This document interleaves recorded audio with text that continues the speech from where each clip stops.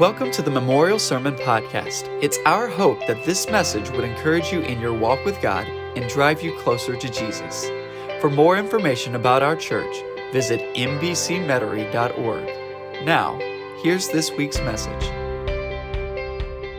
If you got your Bible, I want you to turn with me this morning to the book of Acts. The book of Acts, I have loved going through this with you. I prepare for my sermons, I prepare for my time, and I'll be sitting at the desk, I'll be sitting at my computer with all of my study notes open, and I get fired up. I get fired up, and this was one of those weeks that I'm just sitting at my desk, I'm reading God's Word, I'm reading this passage, and He's just burning in my heart about the message that we have for us today. So I really want to encourage you, if you have a physical Bible, that's great, because maybe you can, make some notes outside to the side. Hopefully you were able to get a set of notes on your way in. If you weren't, you can also go to our website, mbcmetairie.org. You can get the notes in the resources tab right there. If you're watching with us online, then you can get your notes right there as well. And so I want to encourage you to do that so that you can follow along. One of the things that we have, I think I might even have one here in mind. Yeah. Hopefully on your way in, you were able to see that we have some small group devotion notes. I'll be talking a little bit more about this in just a second, but this gives you an opportunity not just to leave what we talk about here today. This gives you an opportunity to walk through this with someone, that maybe it's your husband or your wife, or maybe there's a group of folks that like to get together for coffee, and that you can walk through this even this week. And so I'll be chit-chatting a little bit more about what we can do with that even in the upcoming new year. Today, I want to talk to us about running toward danger. Running toward danger. And so we're going to be in Acts chapter 14. We're going to be in just 9 verses 21 through 28 this morning. We'll get there in just a second. But, I have to make this. I actually made some controversial statements last week. And so there's a lot of controversial statements. I got overwhelming emails and phone calls. But I stand by what I said. I stand by the truth of it, and one of those things was that I said that Disney World is not a relaxing vacation. And I stand by that, where I got folks that said, no, you gotta love it. No. So at least they were listening. And that's good that you are listening. And I still stand by that Disney World is not a relaxing vacation. I'll tell you some other controversial statements later on as we dive in here today. I want to show you something up here on the screen. There's a book that my daughter has, and it's called The Circus Ship. Some of y'all might know this. Miss Marilyn, do you know this book? Have you ever heard of The Circus Ship? Okay, she's one of our pre-K 4 teachers here at Memorial. This is one of my daughter's favorite books, and it's the story of a circus ship, and they're sailing around the coast, around the state of Maine, and they are going from one show to the next, and they have a person who's in charge, who's just pretty much just killing the whole circus. He's just keeping them going. They're constantly moving. They're constantly working the animals, and so there's a storm that takes place in the ocean. And he's saying, the captain of the ship saying, we got to stop. We got to, put our anchor down. And he's saying, no, we got to keep going. And so what happens is they actually wreck, and all the animals are out there. We'll go ahead. Yeah. And so all the animals are out. They're all in the water, and so they begin to wash up to shore on the side of Maine here. And as they go up on the shore, there's this small town right there, and all these animals just begin to infiltrate the town. And as they infiltrate the town, you probably won't be able to see it, but you're seeing, like up there, see all those little bubbles? You're having all these comments from the people, and just saying, oh, this is a disaster. We have all these circus animals. We have all these random animals, and they're just tearing things up. They're trampling people's stuff. They're tearing, you can't put out your laundry on the line. They'll eat it. You just got all these different things, and they're just thinking how horrible this is. And this goes on for a while. I won't read to you the whole book until something happens. One night, there's a fire, and little Emma Rose, who's one of the little girls who lives in this town, gets caught in one of the barns there. And because of that, no one knows what to do. They're afraid that, if I run in, then two of us might die. And there was a tiger, of course, you probably know, the tiger who had jumped through fire many times, many ways. And so he doesn't think anything about this, and so he just jumps right into this burning barn. And I don't know if you can see it on this next slide. We'll put this up here. And then he comes out, you can see, there's a little bit of glare from the page, but little Emma Rose is on his back. And he comes out, and he puts himself in danger. He runs towards danger. And because he does that, this is amazing. I'll show you the next slide, is that because of that event, the whole town changes the way that they look at these animals, because he had ran into danger. And let me just tell you something. There's something about someone running into a dangerous situation for the good of others. It shows the extent that someone is willing to go because they love or care about someone else. And as I read this passage, what we're going to be looking at today, this story came to mind because Paul and Barnabas are going to be running into danger. We've had this map, and you got this map on the back of your notes. This will probably be the last week that I put this in here, because this will wrap up Paul and Barnabas' first missionary journey. But they start right here in Antioch. They come down to Cyprus, and then they go up into these other cities up here, and that's really the area of Galatia. If you know the book of Galatians, I'll tell you a little bit more about that here in just a little bit. But they go from Perga to Pisidian Antioch, Iconium, Lystra. We saw that the Apostle Paul was stoned and left for dead. And so as he does that, then they go on today, and they will be in Derbe. But you know what? If I had been on this missionary journey, and if all those things had happened to me, I would have thought, it's about time to go home. And in fact, that was actually something that was quite feasible. Look at up here, you've got that little arrow up there. That is where that little dot is, right there, that little yellow dot is where Tarsus is. Tarsus was Saul's hometown. And so if he wanted to call it quits, he could have gone home. He could have gone into Tarsus and then made his way into Antioch. It's about 150 miles away. And so here, Paul is able, if he really wanted to, he could have gone home. But instead, he runs into danger. He goes back through those places. And that's where we're going to pick up right here in Acts chapter 14. And we're going to start right here in verse 21. And we're going to go through verse 28. And it says this: After they had preached the gospel in that town and made many disciples, they returned to Lystra and Iconium and Antioch. They didn't go away. They didn't go home. They went back through those places that they had been thrown out. They went back through those dangerous places that they had just been. Verse 22 says, strengthening the disciples and encouraging them to continue in the faith by telling them it's necessary to go through many hardships to enter the kingdom of God. And when they had appointed elders for them in every church and prayed with fasting, they committed them to the Lord in whom they believed. And they passed through Pisidia and came to Pamphylia. And after they had spoken the word in Perga, they went down to Attalia. And from there they sailed back to Antioch, where they had been commended to the grace of God for their work that they had now completed. After they arrived and gathered the church together, they reported everything God had done with them, and that He had opened the door of faith to the Gentiles, and they spent a considerable amount of time with the disciples. And so this wraps up their journey together. And I have this quote that's in your notes, but it's by John MacArthur. We might go back to that. And it says this, that Paul and Barnabas revisited the 3 cities that they had come from. Such visits were fraught with danger. They knew, however, that it was far more dangerous for those new flocks not to be strengthened. Do you see this? That they are going back.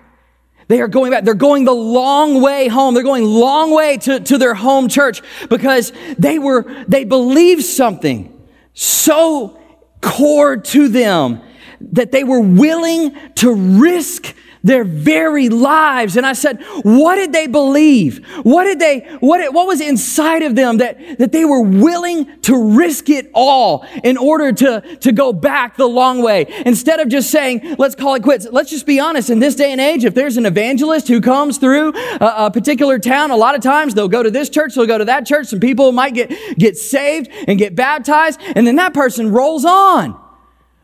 But what made them to say, you know what, I'm going to preach the gospel, see people come to know them as their Lord and Savior, but then I'm going back, even into the places where I was stoned and left for dead. What would make a man, what would make a woman do that? And so if you've got your notes, I think this is so important for us to walk through, that they had shared the gospel, people got saved, some people rejected, but it wasn't time to move on. And here's what I want us to see, is the three things that I have picked out in this, is that the first one is that we have to be willing to risk our lives the same way that they risked their lives to develop an ecosystem of biblical literacy. Biblical literacy. If you look right with me in verse 21, let's just go back and just says, after they had preached the gospel in that town and made many disciples, they returned to Lystra, Iconium, and Antioch. Those are those dangerous towns, strengthening the disciples. Strengthening the disciples. Those three words have hit me right between the eyes all week long. What does it mean to strengthen the disciples? It means for them to help them understand the Word, to help them understand God's truth and how it applies to their life. And you see that I've used this word ecosystem. I could have used the word environment, but I felt like ecosystem was better, because ecosystem literally means this. It's a community of interacting organisms and their physical environment. And I thought, what a beautiful word to say, we are a community of interacting organisms, and that God has called us to do these things, and that we want to develop this kind of church ecosystem. And so this has just been on my heart all week long. And so what does this mean? What does this mean that Paul would run back into this dangerous territory? And it's simply this, that they want the people to know the Word. Later on, the Apostle Paul is going to write the book of Galatians. If you know anything about the book of Galatians, there is no church of Galatia. Some of the other books, you have the book of Ephesians in your Bible. That's written to the church of Ephesus. There's a city called Ephesus. It's in modern day Turkey is where it is now. But he wrote it to a specific church. You've got a church in Corinth, okay? And so he writes to the specific church in Corinth. Galatians is not written to a specific one church. It's written to a series of churches in the region of Galatia. It just so happens to be the same churches that we're talking about today. The ones in Perga and Lystra and Iconium and Derbe. And the reason that Paul writes that book, if you know much about the book of Galatians, is because they began to stray from the Word. They began to say that you can get saved, but your salvation is, yes, God's grace, but you've also got to mix it with a few works. And they had some specific things that they were trying to mix, so they were trying to earn their salvation. And the Apostle Paul actually says, did I waste my time on you? When I went back, I ran into danger to teach you about these things. Tell me I didn't waste my time on you. And that's why this is so important, this biblical literacy. And so as I thought about this, one of the reasons I'm getting so excited about this new year is because we've been held back, we've been pushed back, and I feel like we're getting ready to be released. We're going to have some classes on Sunday morning. Classes on Sunday morning. We talk about our little sheet right here, and this is going to guide our time come January, where we're going to be able to have some adult classes in the morning, where we're going to be able to get into the Word and open up the message and be able to ask questions and apply it to our life. And that's going to be around 9:15 on Sunday morning, starting in the new year. We also have our 222 classes that are coming back. We've been working very hard. Francine Weisberg has been helping me to develop these even more and more. And so we're going to be rich digging into God's Word. We're going to have childcare during that time. It's going to be a time where the kids, there's actually something I was telling a group of folks this morning called, there's a cartoon called Superbook. Okay, if you're a parent, you probably know of Superbook. But there's a cartoon called Superbook, and we're going to create a Superbook Academy for the kids on Sunday morning. It's going to be great. It's going to be modeled after a theater, so you're going to be able to watch this and then be able to discuss it amongst themselves and be able to do some crafts along with it. Again, all of this is to develop God's Word. I was with a group of adults this morning. We were having a Sunday school class, and we talked about the importance of planting the seed in people, young people, older people, that everyone, and let me tell you, that seed is so important. Our kids will be doing MKU and MTU and Bible drill as we move into the new year. But why do I tell you all of those things? You're like, man, this sounds like a big commercial. I promise you, the reason that we do all these things is not just so we can have these weekly events. It's so that we can be a church who's got an ecosystem of biblical literacy. Paul and Barnabas were passionate enough about this that they were willing to risk their lives. God help us if we're not passionate about the same thing. God help us. And so for us, that we want to be passionate about these things. I was meeting with a group of guys this week just to kind of share with this. And my conversation with one of them just really resonated with me. He said, Dan, I grew up in church and, I learned God's Word as a child. And he says, I got older, I went off the deep end. And as his testimony goes, just got into drugs and gambling. It was just a mess. And let me tell you, he is reaping the consequences of that. Sometimes we talk about these testimonies and we say that someone's got an amazing testimony who went through drugs and sex and gambling and all these kinds of things. And, sometimes you might feel bad, because you're like, well, I don't have a testimony like that. God didn't save me out of that. Good. Man, my 7-year-old daughter got saved this year, and let me tell you, I am so glad that her testimony is, I grew up in church, I realized I was a sinner, and I came to Christ. Because she doesn't have all the wreckage that goes behind that. Don't ever be ashamed of your testimony if that's it. Don't ever say, well, I don't have a testimony like them, so no one will ever listen to me. That's hogwash. But nevertheless, I'm sitting here and I'm talking to him. And he's telling me about all this wreckage that he's still having to deal with even to this day. And he said, I'm so glad that when I was a young boy, I went to church and had the seed of God's Word. It lay dormant for years, but finally it began to grow. Finally it took root. Finally it happened. That's why we do what we do.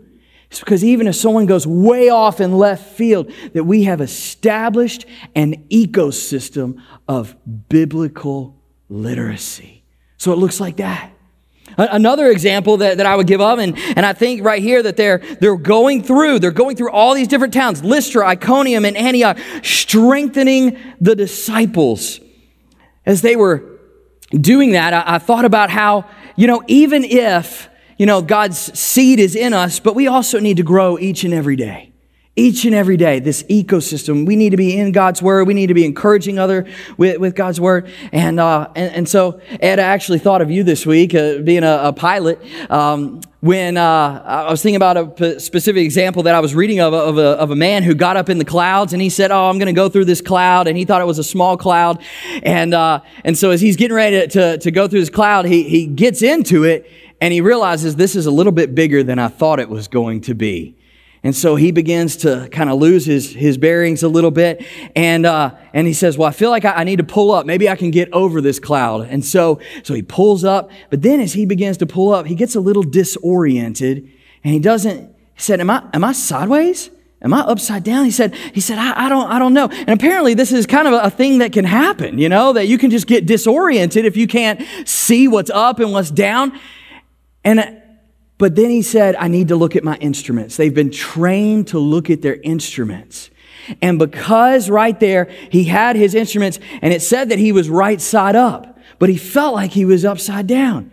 But because he trusted his instruments, That if he thought that it was a different way, he could have pulled the wrong way and wound up crashing. But because he trusted the standard, even though he couldn't see, it saved his life. Do you see how this works?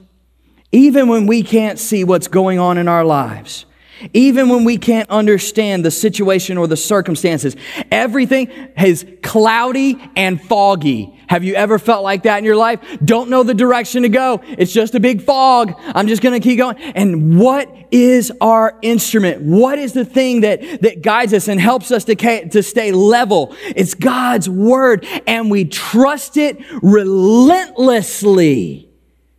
We trust it relentlessly, and it saves our lives. So good for us to walk through this, so that we want to develop an ecosystem of biblical literacy. All right, well, that brings us into number 2, okay? So they're willing to risk their lives for an ecosystem of biblical literacy. Number 2, write this down, that we have to be willing to risk our lives as well to develop an ecosystem of nurturing community.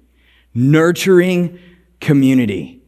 And so you have right there in verse 22, we read the beginning, strengthening the disciples. Now look at this, the second part of that verse. By encouraging them to continue in the faith.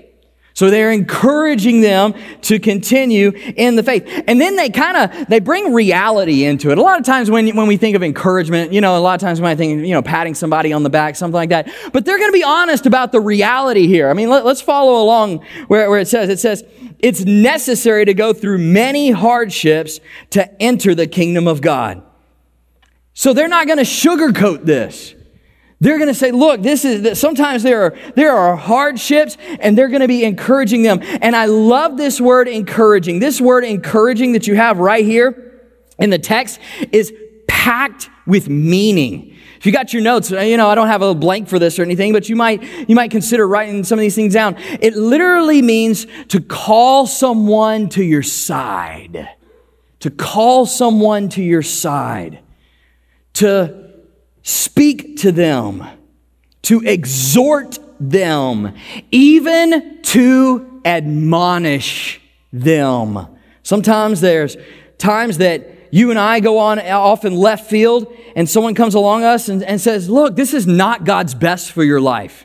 And it's might not be something that we want to hear, but it's something that we need to hear, and we need to hear with humility. That nurturing community that takes place. Here's the really cool part about this particular word, is that it's the Greek word parakaleo, okay? And you think, okay, Pastor Dan, I didn't go to seminary. I have no idea what that means, okay? Parakaleo is the same word that we have in John chapter 14, paraclete, Greek word paraclete, that Jesus uses to describe the Holy Spirit. Check that out. The same word that he uses to describe the Holy Spirit. He says in John 14, he says, I'm not going to leave you as orphans. He said, I'm going away. I'm going to ascend. I'm going away. I'll come back, but I'm going away. And when I go away, I'm going to send to you the paraclete. In many translations, the comforter. That's another form of encouragement, is being a comforter. He says, and so I'm going to send the paraclete. He's going to come over on you, and that he is going to bind to you and to walk through this life. I will not leave you as orphans. I will not leave you by yourself. I'm sending the Holy Spirit. I'm sending the paraclete. You and I are called to bind to one another the same way the Holy Spirit binds to a Christian. That's good. That's a great word, that we encourage one another. We're encouraging each other. We're becoming each other's advocate. We're holding each other accountable. And we're not doing it in a mean way, or, keeping someone under our thumb, or in a religious way. We do it because of one reason. Because we see what each other is capable of. We are not called to tear each other down or to be self-righteous. Well, I'm here. Why aren't you there? That kind of thing. But we see the value. Man, God wants to use you in a powerful way. And so we put our arms around each other, not in any type of competitive way, but because we say, I see how God wants to use you. So we become this ecosystem of a nurturing community. Now, I told you that I had some controversial statements last week, okay? I told you that I didn't think Disney was very relaxing. I I'm going to make some other controversial statements this morning. I don't like pumpkin spice. I'm not a fan. I'm not a fan of pumpkin spice. I know it's out this season. Maybe the smell, not the taste, whatever. Also, I can't stand to watch horror movies. I am not a horror movie fan. I'm just not into that. I know this is like that season that people do that kind of stuff. It's partly because some of them are just gross. Just gross. And some of them are just, demonic. And I tell my girls, I said, once you've seen something, you can't unsee it, and so there's a part of that. But it's also because I think horror movies are dumb. I mean, can you resonate in your heart with how dumb? There's these killers running around, taking people out, and it's so dumb. They're running up the stairs. I'm like, run up the stairs? Run out in the yard, get away from these folks. As I thought about this kind of stuff, and I promise I'll bring this home, okay? There's a point to all this. But you know what I want to see? I want to see a movie where a psycho takes on a platoon of Navy SEALs. Because Navy SEALs wouldn't put up with that nonsense. I mean, that kind of movie, that would be like a 5-minute movie, don't you think? It'd be 5 minutes, And why? Because these guys are trained. These guys have each other's back. They work as a team, and so homie doesn't stand a chance.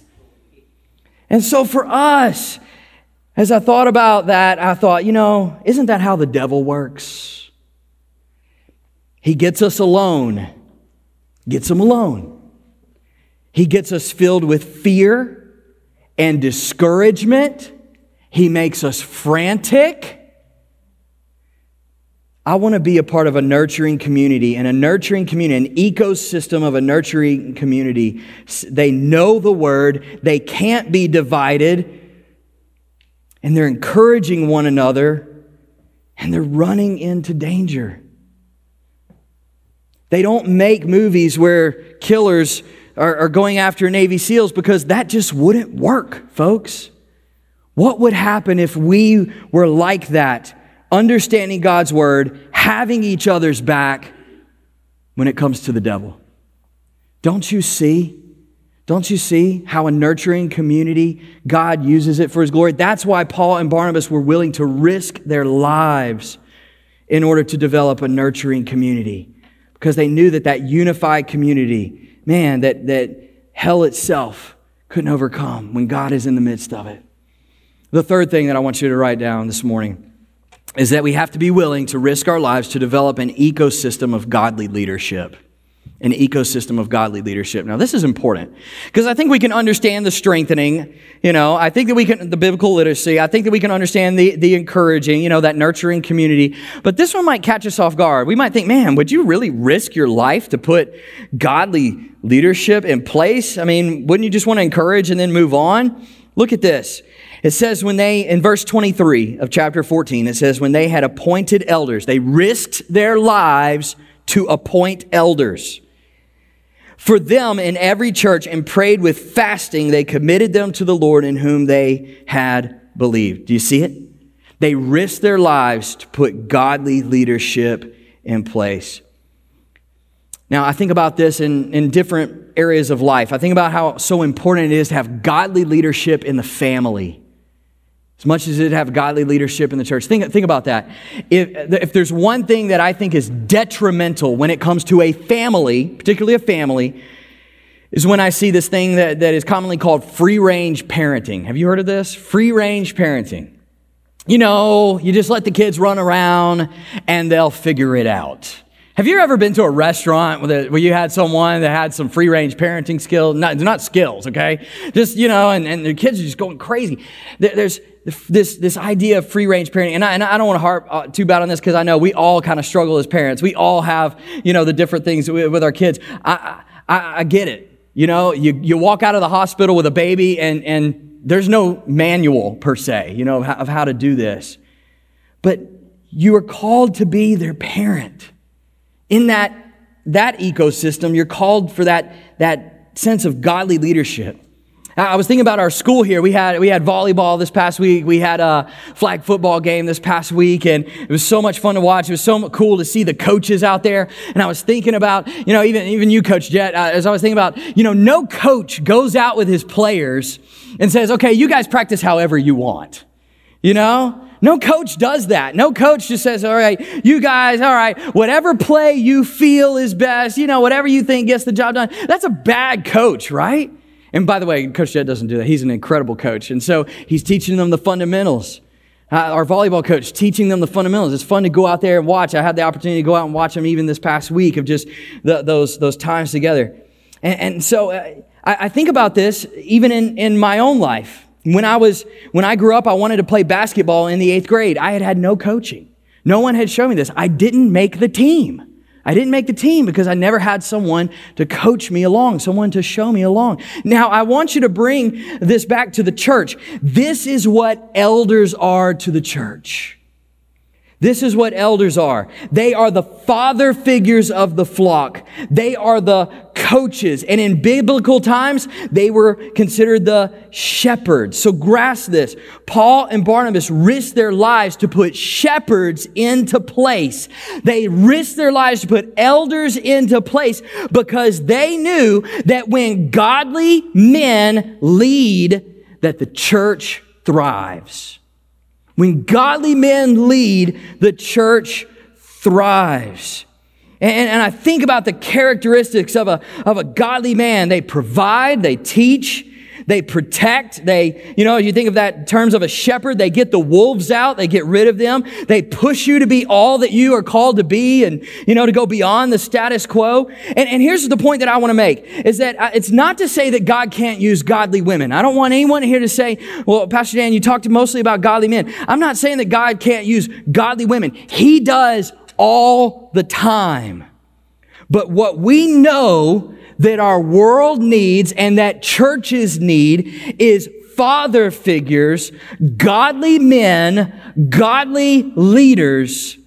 And I saw something even this past week that I want to prove it to you. We're going to, in just a second, I'm going to show you a video that shows what happened even in society. What happens when godly men step up? Brian, will you run this video for us?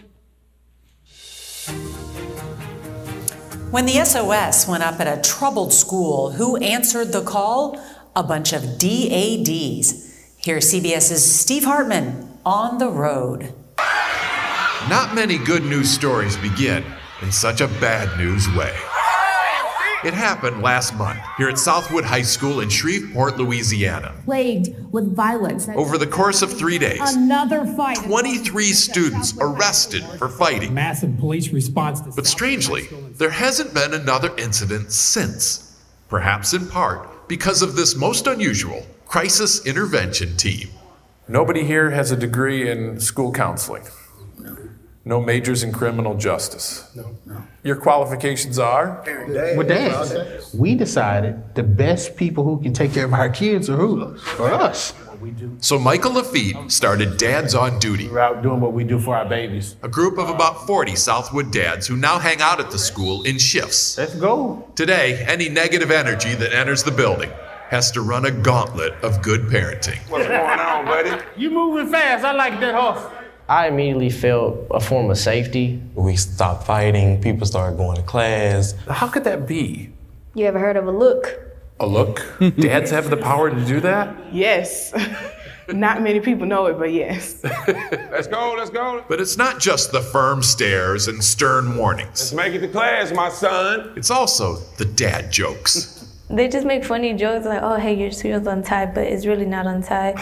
And they hate it. They're so embarrassed by it. And it's that perfect mix of tough love and gentle ribbing that dads do so well that has helped transform this school. The school has really just been happy and you can feel it. Which is why the dads plan to keep coming to Southwood indefinitely.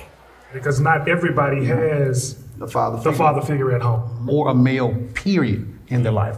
So just to be here makes a big difference. Do you think you stumbled onto something here? Absolutely. Absolutely. They'd like to start chapters of Dads on Duty throughout Louisiana. What's up, big boy? And hope to eventually take on the country. All right. Without a fight. Steve Hartman, on the road in Shreveport, Louisiana. Do you see why Paul and Barnabas were willing to risk their lives to put leadership in?